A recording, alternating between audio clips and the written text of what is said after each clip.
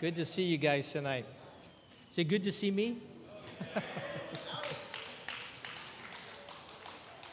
Hey, Bree, little sister, thanks for bringing your heart.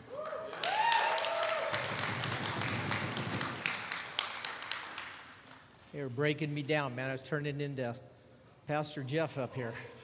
I'll tell you.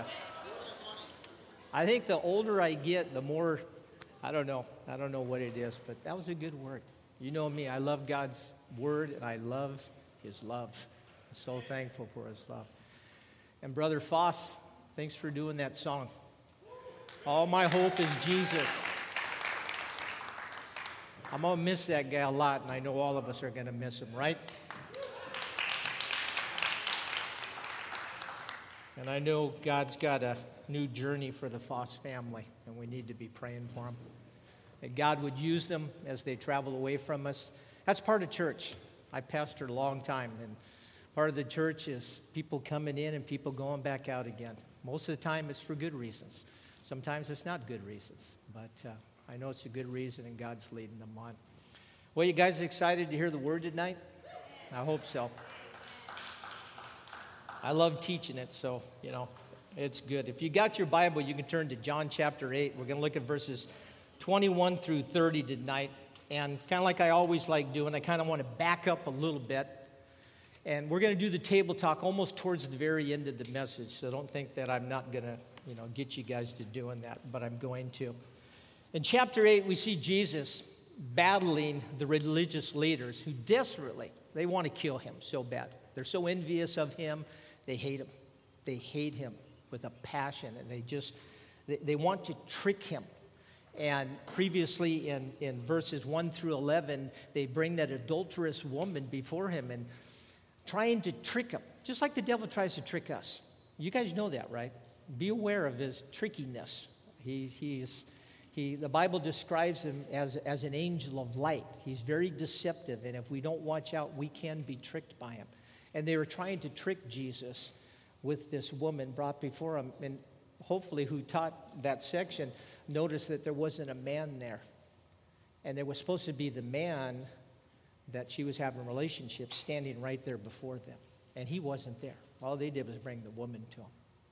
And I'm not going to get into the whole story there and stuff, but, they were both supposed to be stoned. And the story is basically Jesus finally writing probably all their sins in the dirt. They all finally left, and he said, I don't condemn you. Take off. King David, man after God's own heart, he was an adulteress. He really was.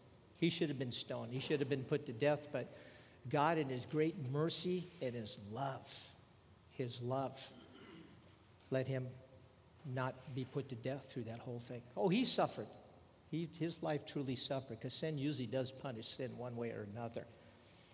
But he didn't receive what he deserved, and that's what mercy is. In verses 12 through 19, Jesus says that he's the light of the world. We're talking about the light tonight. I love that Jesus said that he's the light of the world, and he said that, you know what? If you come to me, you come in my light, you don't have to be in darkness anymore. If you don't know Jesus, you are in darkness. But us who know Jesus and follow Jesus, we're in the light. We don't have to walk in the darkness that is there. And it's amazing that light appears in Genesis, verse 3 of chapter 1, where God creates light. And then all of a sudden I said, gosh, I wonder how far it goes all the way to the end of the books. And in the book of Revelation, in chapter 21, verse 23, it says when he makes a new heaven and a new earth and that new Jerusalem, it says that there won't be a sun and there won't be a moon. And you go, well, how does the light come? Well, the Bible says that the Lamb is the light. Just like Jesus said, he is the light, the Lamb is the light, and he is the Lamb. The Bible says in 1 Timothy 6:16, it says that he lives in light so brilliant that no human can approach him. In the New American Standard Bible, it says unapproachable light. Remember when Moses went up on top of the mountain, he had that encounter with God, and in the bush, there was light there. Notice the children of Israel, as they traveled throughout the wilderness areas, God was taking them out of the bondage and bringing them into the promised land. That he had a cloud by day, and he had what? A pillar by night. He gave them light. God is light. He is light. Jesus told them that if they knew his Father, and that's who sent him, that they would know him, but they didn't know him. Jesus told them that, you know what? To make a true statement, the law said that all you need is two people. Because they were saying, you're not speaking the truth. Although he said earlier, I am the truth. You need two witnesses. And what Jesus said to them in this previous part here, he said that the Father is one witness and I am one witness. That makes two. So it's truth that Jesus was speaking, but they weren't buying into it. As we look in these chapters here, we're in the last 6 months of his life. I hope you guys realize that. John put so much of the scriptures in just the last 6 months of his life. And he's going to return to heaven soon. And I was thinking about heaven. I can't wait to go. How many of you guys can't wait to go? I want to get out of here.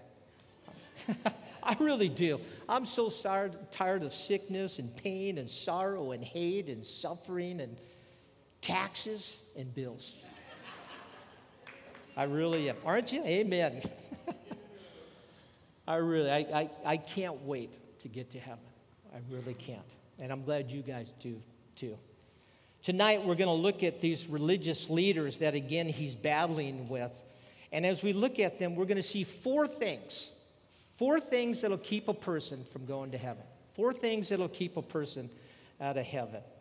You know, our world is dying in their sin or sins. And unless they grab a hold of Jesus, they're doomed. You guys realize that? Your friends, your relatives, your co-workers, your neighbors, all of those people that we come in contact with, unfortunately, unless they grab a hold of the light, Jesus, they're doomed. Let's stand up and let's honor God's word tonight. I'm going to read through the first couple verses here, and then we'll pray, and then we'll get right into it. Verse 21 of chapter 8 said, "Later Jesus said to them, I am going away. You will search for me, but will die in your sin.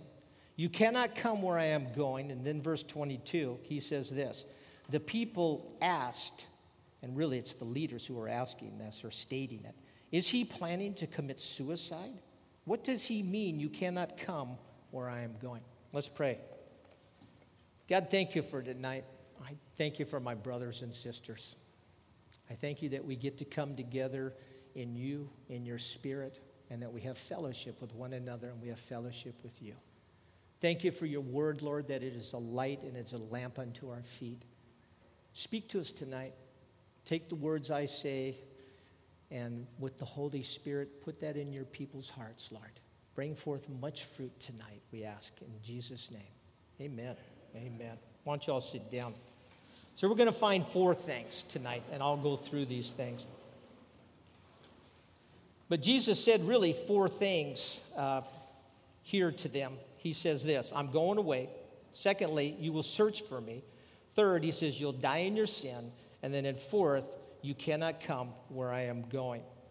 Not the most uplifting, encouraging words to these guys. I mean, Jesus and the religious leaders really don't get together very well. And they don't have a great relationship, unfortunately.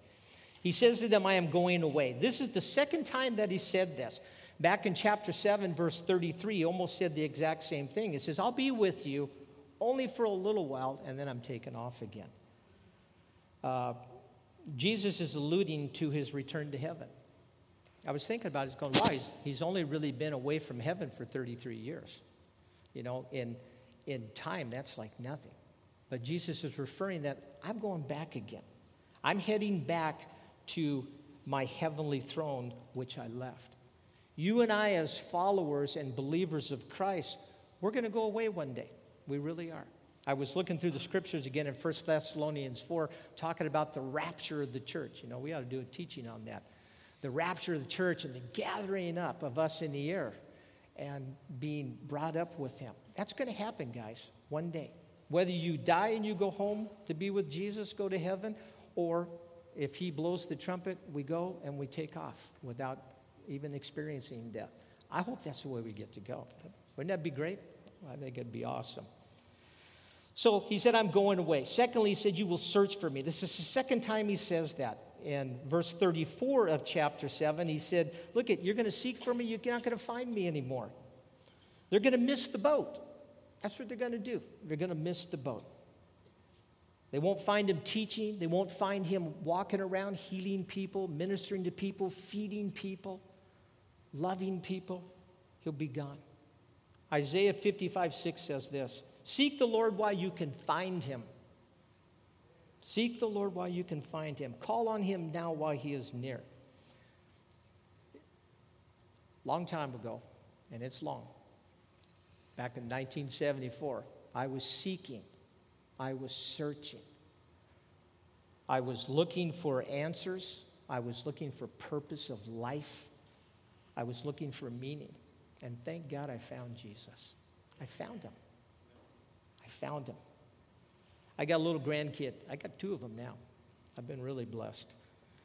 But my 5-year-old grandkid, he likes playing hide and go seek. How many of you got grandkids or little kids?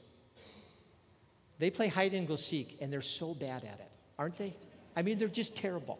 I'll come home and my little grandkid's in the house and he's hiding. My wife goes, he's hiding, find him, And I could almost hear him laughing and stuff like that. And he's just under a blanket. He's just terrible at it. He's just terrible at doing that. I can find him so quickly. But Jesus says to these religious leaders, he says, you know what, guys? You're going to seek for me, it's going to be too late. It's going to be too late. I'm going to be back in heaven, and you're not going to find me. You're not going to find me. And then he says, thirdly, that they're going to die in their sin. This is the 3rd time he said that.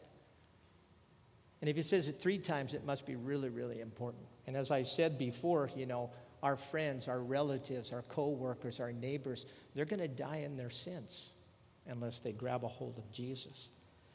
The meaning there is that they're going to be separated from the presence of God for eternity. They're going to be in hell. That's where they're going to be. That's not going to be a nice place. It really isn't. To be separated in complete, utter darkness and despair. That's not a great place to be. They'll be forever in that place of darkness. When I gave my life to Jesus in 1971, I got out of the darkness. And I was brought into his marvelous light. That's what he did for me. And then he says, fourthly, he says, you can't come where I'm going. He said it the 2nd time. He said it one time before in verse 34 of chapter 7. And you and I know what Jesus is talking about. He's talking about going to heaven. That's what he's talking about. He's talking about going back to where he came from. The fact is, guys, is this. You can only get to heaven one way. For us who were part of the Jesus movement, we used to say one way, man, and that's it. There's only one way. My brother's got a scripture on his shirt tonight in John chapter 14:6, and that's what I said, I'm using that verse tonight, and we should know it. I am the way, the truth, and the life. No one can come to the Father except through me. Only Jesus. Only way, guys. No other way. Acts 4:12 says this, there is salvation in no one else. And when he means no one else, no one else. No one else. God has given no other name under heaven by which men must be saved. And that's Jesus. It's only Jesus. Verse 22, he says, the people asked, it's more of a statement from these leaders, is he planning to commit suicide? What does this mean? You can't come where I'm going. It's a strange thing that he's talking about. They're saying, is he planning on committing suicide? What's going on here? As I did some research and study, Orthodox Jews believed that suicide was a sin. And that if a person would commit suicide, they would be cast out into utter darkness for eternity. Back at that time when Jesus was speaking about this, there was a place called Abraham's bosom. Have any of you heard that spoken of in the scriptures there? Yeah. That was the place where Jews went when they died. If you look back in Luke chapter 16, you see the rich man and you see Lazarus and the 2 of them. One's in Abraham's bosom, not the rich man. And you see the rich man over here in the bad place, in hell. And all he wanted was just a little bit of water, and he wanted this Lazarus to go back and just tell all of his relatives, don't take the route that I went. It's not going to be a great place. It truly isn't. Jesus preached and led the captives free. Ephesians chapter 4, verse 8, we're not looking at that. And Colossians chapter 2, verse 15, talks about he went down and he preached to those captives that were there, and they took off. He took them with him. Listen, the Bible doesn't say that suicide is a sin. It doesn't. If it does, show me a scripture where it says that. And you say, well, come on, Randy. This is the temple of the Holy Spirit. Yeah, I know it is. But I really don't believe that you're going to be lost forever in darkness like these Orthodox Jews believed, if you're a believer in Christ. What I believe happens when a person falls off into suicide is that Satan, the devil, is working very strongly in that person's life, and he's playing mind games with them. And he's speaking so much hopelessness in their life that they can't see anything, but the only way to get out is to take their own personal life. It's very satanic. I really believe that. These leaders, kind of what they're saying here when they say that, we can't go where you're going. What are you talking about? They're kind of sarcastically saying to him, I hope I'm not going to that dark place that you're talking about. Remember what I was just talking about? They're saying, we're not going there. We're better than that. We deserve heaven. I know you might be going into that dark place, but that's not where we're going. You see, what Jesus is pointing out to these guys is they can't get to heaven because of their pride. And that's the number one thing that keeps us out of heaven, is our pride. Remember, pride keeps us receiving God's blessings and God's power in our life. Some of you might not be experiencing those things in your life. It could be your own pride that's preventing you from receiving. See, that's what pride does. God will let you have pride. It doesn't matter. It just stops you from receiving what he wants to give to you. And I found over the years that religious people have the hardest time letting go of their pride. Religious people do. Why? Because they'll have to admit that their way is wrong. They have to admit that they don't have all the answers. Whether they're religious or not, people have to wrestle with their own pride that's in their life. Remember, religion is not the answer. Jesus is the answer. Never religion. Christianity, guys, you've heard me say this over and over again. Other people say it's a relationship. When someone comes up to you and say, well, what's your religion? Say, I tell them, I don't have a religion. I got a relationship with Jesus Christ, the Son of the living God. So number one is pride. Let's go on. Verse 23 and 24. Jesus continued, you are from below and I'm from above. You belong to this world, I do not. That is why I said that you will die in your sins, for unless you believe that I am who I claim to be, you will die in your sins. Jesus tells him, he said, look, you guys are from here, and I'm from above. Jesus is from heaven, God's kingdom, God's realm, God's dominion, God's system. That's what he's getting at here. He's saying you religious leaders are from below. You're not from this kingdom. You're from the world's kingdom. You're from its domain, its realm, its system. Before I was a believer in Christ, I was part of that world system. Unbelievers are part of that world system. So what are you talking about, Randy? What I'm talking about is this world that you and I live in, this cosmos or cosmos, however you want to look at it, and that's the word that's used there, it has a system to it. It has a political system. It works in the entertainment field. It works in the monetary system. It works in the educational system. It works in all of it. And what Jesus is saying to these religious leaders, he says, you're part of this system. I'm not part of this system. And you and I as Christians better understand that. You've heard me say that many times talking about this system. Listen to what the Bible says about it. Not just this old guy up here, but what the Bible says. 1 John chapter 2 in the Phillips translation. Let me get a drink of water here.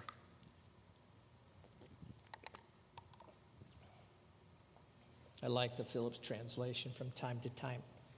We're talking about the world system. Never give your hearts to this world or to any of the things in it. A man cannot love the Father and love the world at the same time, for the whole world system, based as it is upon, look at, men's desires, their greedy ambitions, and the glamour of all that they think splendid. It is not derived from the Father at all, but from the world itself. The world and all of its passionate desires will one day what? Disappear. But the man who follows God will impart of the permanent and cannot die. James 4, Jesus' brother, says this, and I remember reading this as a young Christian, and it about scared me to death. It said, you adulterers, don't you realize that friendship with the world makes you an enemy of God? I say it again, if you want to be a friend of the world, you make yourself an enemy of God. Wow. And look at it in the Amplified version, it says this, you are like unfaithful wives, having illicit love affairs with the world and breaking your marriage vow to God. Do you not know that being the world's friend is being God's enemy? So whoever chooses to be a friend of the world takes his stand as an enemy of God. Wow. In Jesus' high priestly prayer, which is the prayer, we're going to hit it coming in John chapter 17, and I've got it up there. Listen what he says. I have given them your word, he's talking to the Father, and the world hates them because they do not belong to what? This world. Talking about the followers of Christ. Just as I do not belong to the world, I am not asking you to take them out of the world, but to keep them safe from the evil one. They do not belong to this world any more than I do. We have to be careful we don't get pulled into the world and into its system.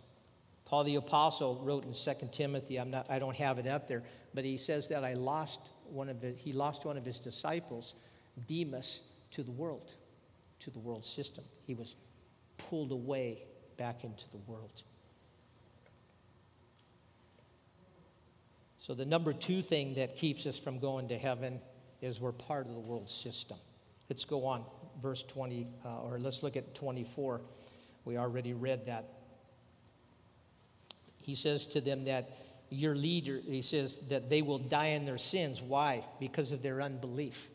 And see, that's the third thing there. There's pride, there's being part of the world system, and the third thing is their unbelief. Unless you believe, he says, you will die in your sins. Unless you believe that I am the great I am. In Exodus chapter 3, verse 14, let's look at this verse here. It's great.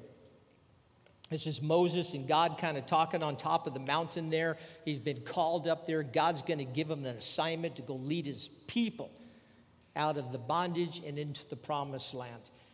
And God replied to Moses. He says, I am who I am, or I will be what I will be. That's interesting, isn't it? Say this to the people of Israel, I am has sent me to you. Jesus used those words over and over again. That's the point I'm trying to make here. He kept saying, I am. I am what? I am the resurrection and the life. I am the way, the truth, and the life. I am the bread of life. I mean, the list just goes on over and over and over again. I am the gate. I am the door. I am the water of life. They knew what he was saying. They knew he was speaking and being equal with God.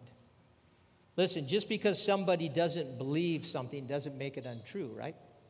They didn't believe he was who he was claiming to be, but he was who he claimed to be. You know, many believe that Jesus can do miracles, that he's a good man, that he's a rabbi. So what? James says this, Jesus' brother again says, you say you have faith for you believe that there is one God. Good for you. Well, that's a good thing. Even the demons believe this, and they tremble in terror. See, the leaders didn't have that saving faith that we've talked about before. They didn't have that. What is this believing that Jesus is talking about? It's commitment. That's what it is. You know, how many of you are married? Okay, when you were at that wedding ceremony, hopefully your pastor or the person, you know, doing the marriage ceremony, talked a lot about commitment. I sure know that when I was pastoring and I did weddings, I talked a lot about it because that was the most important thing I thought. Commitment. There's a commitment between two people. In that relationship with Jesus Christ, there's a commitment. There's a giving. There's a handing over. There's being obliged to. And part of that believing is reliance upon Jesus for salvation. Not rules, not regulations, not your good works. What it's basically talking about here, guys, is you're entrusting your spiritual well-being, future and present, to the Lord Jesus Christ. Verse 25. And we're going to kind of take this down one at a time here. Verse 25. They say, "Who are you?" they demanded. Jesus replied, "The one I have always claimed to be." Who are you? I had to write this kind of in how, he's kind of really trying to say here. They're really saying to him, "Who do you think you are?" Have any of you ever said that before? I have. People don't like when I say that.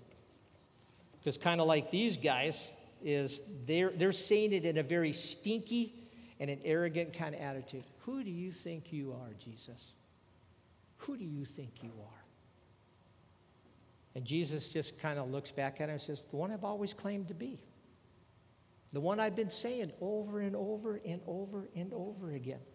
Kind of almost, if I got to write that, Jesus say, "Are you kidding me?" Don't you love saying that? I love saying that. Look at my wife someday. "Are you kidding me?" But he's saying to him, "Are you kidding me? Haven't you guys been listening to what I've said over and over and over and over again?" He's given them so many chances and opportunities. Before I gave my life to Christ in 1971, he was giving me opportunities. He was giving me chances to receive him, and I just didn't want anything to do with him. And that's the fourth thing. It's willful rejection of Jesus being Lord. Willful rejection. That's what they were doing. They were saying, "I am not going to submit to you." We're going to do table talk here in a sec. Out of these four that we talked about, we got pride, we got being part of the world, we've got unbelief, and we've got willful rejection. I did every one of those. They were all in my heart except for the belief thing. I knew he was Lord. I just didn't want to submit to that. So what I want you guys to do we have it up there? I want you to just share which one or ones of these kept you from receiving Christ as Lord. There they are. So share with you guys. We're getting towards the end, so the quicker you get it done, the quicker we go home. Got a little bit more to share here. All right? All right. I know you don't have enough time, but we got to get on. How many of you had pride? How many of you had the world? How many of you had unbelief? Oh, how many of you had willful rejection? Yeah. How many of you had all of them? All right, good. 2 out of 3. There you go. Well, now you know Jesus. Let's get on. All right? So verse 26. We'll go through this pretty quick and wrap it up. He says this, it's pretty heavy here. He says, "I have much to say about you and much to condemn, but I won't." I bet they were glad for that. "For I say only what I have heard from the one who sent me, and he is completely truthful." Much to say, but he didn't. He kind of zipped his lip and didn't say a word because the Father didn't want him to do that. When you look in Galatians chapter 2, verses 11 through 16, Paul the Apostle confronted Peter right to his face for something he was doing. And we're not going to get into it, but it was in front of everybody. So Jesus could have done that to each and every one of these guys that were standing there, but he said, "I'm not going to do that." Verse 27, he says this, "But they still didn't understand that he was talking about the Father." It's amazing. They just didn't get it. They didn't connect the dots. Do I have that picture up there? You got that? Who's up there? There you go. Me and my grandson did that. He didn't know what it meant to connect the dots, And on this one here, he's got a whole thing with Simba and all these guys, and the lion guard and everything. On this one, it had partially, some of the things so you could kind of see what it was. For the people that are older, you don't get to see any of that. You just start connecting the dots. I had to show him how to start connecting the dots. You see, these religious leaders, whether they just didn't get it or whether they just didn't want to connect the dots, they didn't know who Jesus really was through all of that. Verse 28, so Jesus said, when you have lifted up the Son of Man on the cross, then you will understand, and here it is again, that I am He. I do nothing on my own, but I say only what the Father taught me. Only what the Father taught me. And the one who sent me is with me. He has not deserted me, for I always do what pleases Him. Jesus said, look, you're going to know for sure that I am who I say that I am. They pressured Pilate to crucify Christ. Pilate said, this man's innocent. I wash my hands of it. You do with him as you want. He knew he was an innocent man. They pressured him. They got him to be put on the cross. And isn't it interesting that when Jesus was on the cross with those two criminals, dying a criminal's death, that the one criminal looked at him and he believed and he knew that he was the Son of God. He said, I know you got a kingdom, and can you take me there? And Jesus looked at him and he says, today you'll be with me in paradise. He's talking about today I'll take you to Abraham's bosom because that's where I'm going when I die. He knew it. And also in Matthew, Mark, and Luke, the temple veil, it says that it ripped from the top to the bottom. Those religious leaders knew no human being could do that. Only God could do that. The centurion soldier that saw Jesus being crucified up there, what did he say? He said, this man is innocent. He is the Son of God. See, these Pharisees, when they saw him on that cross, God let them know who he was, that he was truly who he had said that he was. And in verse 28 and 29, Jesus says, I do nothing on my own. I do what pleases the Father always. Don't you wish you could say that? I wish I could say that, because I don't always please him. I don't always please him. I wish I did. But it's interesting that what you see here is that he was always led by the Spirit. When we went through the book of Acts, we saw the apostles. We saw just people like you and I being led by the Spirit of God and doing things, powerful things, great things of God. It's an amazing being led by the Spirit of God. God wants, listen, to lead each and every one of us by his Spirit. And if you ask him and say, Lord, just lead me, he will lead you. The more you are open to the leading of the Holy Spirit, the more he'll lead you that way. Does that make sense? I think it was Jeremy that was teaching through, and Elijah, throwing himself 3 times over that young boy. That was Spirit-led. That's what the Spirit was telling him to do. When Elijah, that was the one who got the mantle after Elijah passed away.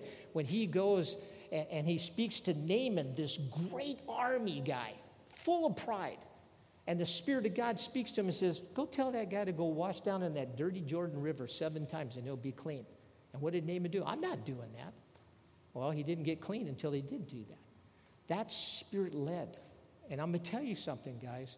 God wants us to be a church that it's led by the Spirit of God. That when you go out, when you talk to people, when you minister to people, he wants you to be sensitive to hear his Spirit speak to you. And maybe cause you to do something different, weird, I don't know. Maybe he'll say, you need to give that guy $10. Hey, maybe you need to go get that guy. You understand what I'm saying? That's what the Spirit of God will do if we just open our hearts up and let him use us to do his work.